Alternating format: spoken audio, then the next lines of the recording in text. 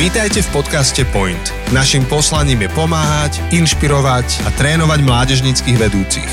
Jednoducho Point. Ahojte, čaute. Zdravím všetkých poslucháčov, ktorí sa rozhodli počúvať Point podcast. Minulý týždeň sme začali novú sériu s názvom Príprava na leto.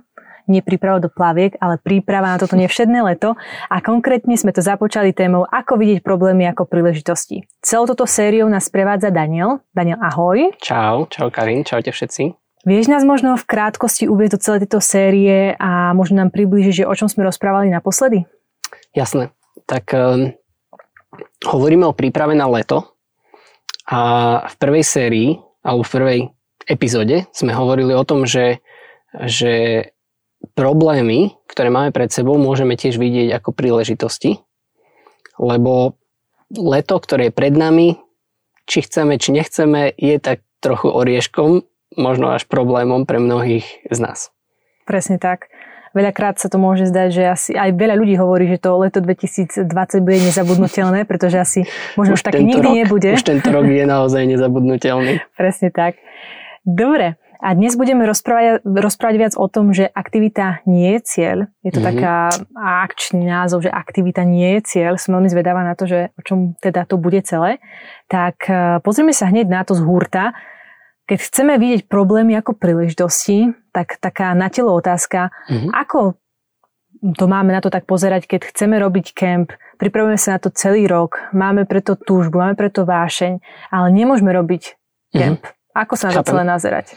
Úplne chápem a ja by som chcel, aby sme sa pokúsili zmeniť náš pohľad na to, čo ideme robiť. Lebo otázkou nie je iba, čo chceme robiť namiesto kempu. Otázka by mala znieť, čo sme sa snažili týmto kempom dosiahnuť.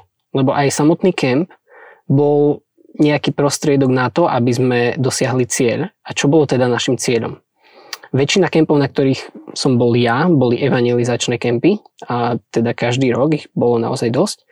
A čiže my sme si museli znova sa pozrieť na to, že čo sme tým chceli dosiahnuť, a to bolo zvestovať evanjelium študentom, ktorí to ešte nepočuli, možno dorastiakom, možno deťom, možno konfirmandom. Ja rozmýšľam nad tým, že či som zažila niekedy také leto, že nebol tábor. Keď som ako bola mládežník alebo na doraste, tak stále to bola proste akcia roka, na ktorú sa tešíš, ktoré proste už podriadíš veľmi veľa vecí, financie a plány v lete. Takže zaujímavá téma a ťažké veci podľa mňa teraz rozoberáme, pretože pre veľa ľudí, aj pre veľa ľudí v tíme to je srdcovka. Robiť tábor, proste, lebo chceme zvestovať evangelium, chceme, aby ľudia vedeli o Ježišovi a to je najlepší priestor, kde máme veľa ľudí pokope a môžeme im to naraz povedať.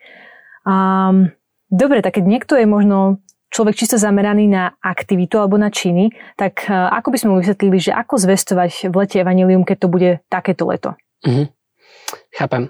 Potrebujeme najprv naozaj pochopiť a nejak vstrebať tú myšlienku, že aktivita samotná nikdy nie je cieľom. Ja strašne milujem tú atmosféru na kempe a mám naozaj rád to, čo sa tam deje, naozaj ten zhluk ľudí, stretávať nových ľudí, hrávať s nimi hry a rozprávať sa, naozaj spoznávať rôznych ľudí. Ale ten samotný kemp sa pre nás nemá a nemal by sa pre nás stať cieľom. A myslím si, že veľakrát sa to už tak stalo a možno, že sme sa pri tom sami prichytili, že sme zabudli na ten cieľ, s ktorým sme to niekedy začínali a zrazu je to už iba o tom, že tam chceme byť. A to je podľa mňa málo. A ja sa to pokúsim vysvetliť na takej mojej nedávnej skúsenosti. Počas karantény, alebo keď sa začala táto karanténa, tak som sa začal pravidelne stretávať online s vedúcimi 13 Fusion Keci Campov, ktoré sme mali v pláne robiť v lete. Všetko bolo ohrozené a vlastne nevedeli sme, čo budeme môcť robiť. A teda to znamenalo, že som sa každý týždeň stretol s takmer 20 schopnými vedúcimi z rôznych kútov Slovenska a naozaj sú to skvelí ľudia a všetkých mám veľmi rád. Ale na začiatku tohto stretávania sme vôbec nevedeli, na čo sa vlastne ideme pripraviť. To bol asi najväčší problém. Myslím, že mnohí sa cítili stratení, aj ja som sa cítil stratený a mal som naozaj taký problém si predstaviť v marci, čo nás bude čakať v lete. To nikto z nás to nevedel, ako tie opatrenia budú vyzerať o 2 týždne a nie to o 3 mesiace. A naozaj to bol ťažký oriešok. A ja som sa ešte pasoval s ďalšou otázkou, že ako teda pripraviť tých vedúcich a naozaj skvelých ľudí na to, že vlastne, že čo oni majú v lete robiť.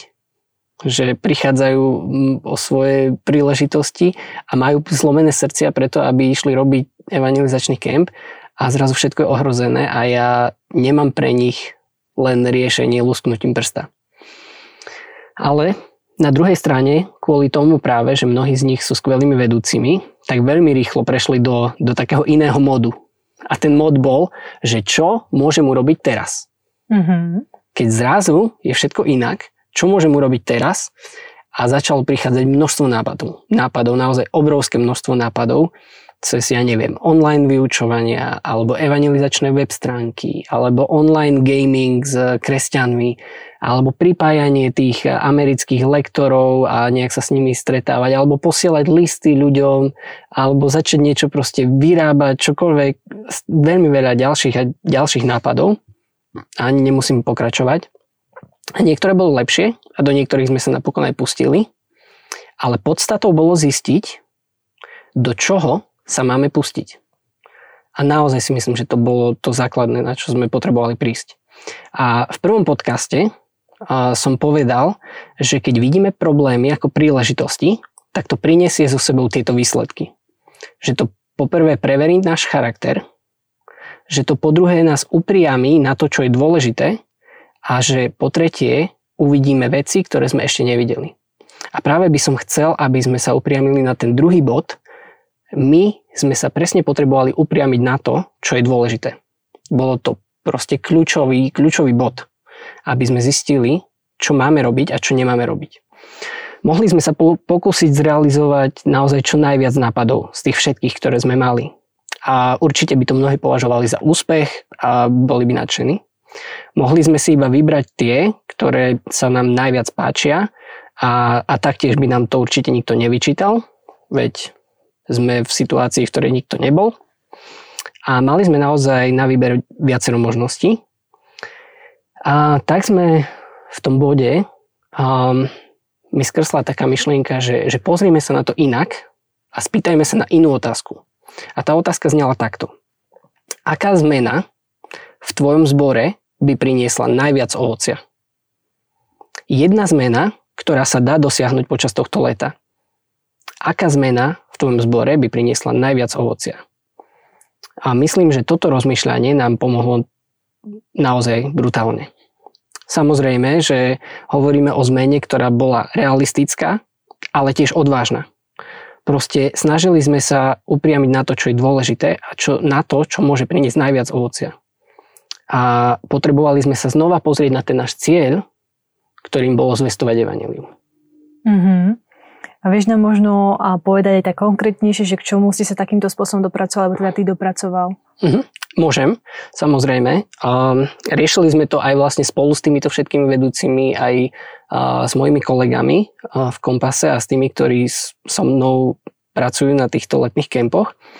A našim hlavným takým zistením bolo, že potrebujeme vedúcich v našich zboroch pripraviť na to, aby sa vedeli postarať o ďalších ľudí, o tých, ktorí spoznajú Pána Ježiša a aby vedeli, ako sa o nich môžu starať. Potrebujeme viacerých, ktorí budú činiť učeníkov a potrebujeme viacerých, ktorí budú schopní viesť skupinky. Napríklad preto čoskoro teraz urobíme tréning pre vedúcich skupiniek a chceme hneď na začiatku leta, aby teda boli pripravení v lete naozaj naplňať tento zámer, že chceme zvestovať evanjelium a chceme vidieť ľudí prichádzať ku Kristovi. Ďalším napríklad projektom bolo, že chceme a mali by sme vstúpiť viac do toho online priestoru a hlavne ku gamerom a k ľuďom, ktorí naozaj treba veľa času pri počítačových hrách, ale potrebujeme najprv na to pripraviť skupinu vedúcich a potrebujeme aby vedeli, ako sa postarať o ľudí, ktorí možno z takého prostredia vychádzajú a ako im zvestovať evanjelium. A napríklad ďalšou vecou, ktorú ešte len máme v pláne, je urobiť pre možno celé Slovensko takú veľkú súťaž Amazing Race, kde by sa naozaj pretekali aj kresťania, ale možno aj nekresťania a z celého Slovenska a plnili by rôzne úlohy v rôznych kútoch Slovenska. Ale stále musíme vedieť, s akým zámerom do toho ideme a hlavne ľudia, ktorí to robia spolu s nami, musia tiež vnímať, že aký je ten náš cieľ, aký je ten náš zámer a že vieme, že do toho ideme preto, aby sme dosiahli čo najviac ovocia. Veľmi sa mi páči, že aj ty, aj vlastne celý tím ste to uchopili naozaj za takýto dobrý koniec. A čo by si možno poradil aj tým ľuďom alebo takému tímu, ktorý nebude robiť tento rok kemp, ale stále chcú zvestovať evanjelium. Možno sú aj mierne z toho smutní a znechutení, že tá situácia je taká, aká ja možno nevediem aj takúto zrenicu, že veď to je problém, ale zoberiem takú príležitosť, ako by si im možno, čo by si im poradil? Chápem. No, ja si myslím, že sa nám to stáva často, že sa iba tak spoľahneme na to, že už to nejak ide. Že napríklad, že študenti nemusia počuť to evanjelium odo mňa, lebo to budú počuť na večernom programe a tam proste niekto príde a to povie a to vysvetlí a ja už len proste tam budem nejak pomáhať a budem toho súčasťou a to je super. Alebo sa nám stane, že sa spoliehame na to, že stretneme nových ľudí, lebo proste máme dobrú značku alebo niekto iný urobil pre nás promo alebo že proste ľudia k nám nejakým spôsobom prídu. A teraz to možno bude inak a neprídu a potrebujeme sa nastaviť inak a hlavne, ak chceme vidieť ľudí prichádzať ku Kristovi a naozaj chceme vidieť čo najviac toho ovocia a najviac ovocia evangelizácie, tak musíme sa pozrieť na jednotlivca. Myslím, že to celé závisí od teba a odo mňa. To závisí od každého jedného z nás, od každého jednotlivca, lebo ak ja budem hovoriť evanjelium, určite ho niekto bude počuť. Ale ak ja ho nebudem hovoriť a spolieham sa na to, že to urobí niekto iný, je veľká šanca, že ten niekto iný si to povie tiež. A môže sa stať, že nikto to nepovie a že budeme len tak čakať, že no, tak toto leto už len asi musíme prečkať, lebo nemáme ten náš tábor, nemáme ten náš koncert, nemáme ten náš campfest a nevieme, ako priviesť toho človeka do prostredia, kde by mu niekto to evanjelium vysvetlil a kde by mu dal tú výzvu. Ale možno to musí prísť práve od nás. Ako som už spomínal, tak ja som každý rok na viacerých kempoch. Veľakrát je to s ľuďmi, s ktorými som predtým nikdy nebol, lebo každý rok sa snažím byť možno aspoň s jedným takým novým zborom, ktorý až tak nepoznám. A pred pár rokmi, možno tak 4-5 rokov dozadu, som si začal dávať takú osobnú výzvu. Najľahšie to ide práve vtedy, keď som na nejakom kempe s cudzými ľuďmi, kde ich až tak mnohých nepoznám, lebo mojou výzvou je, že som tam 7 dní a chcem teda 7 ľuďom povedať evanjelium a chcem vlastne každý deň niekomu povedať evanjelium, kto to naozaj potrebuje počuť. To znamená, že 7 dní, 7 ľudí a 7 rozhovorov. A niektoré počas tých rokov, možno aj viaceré, dopadli trápne.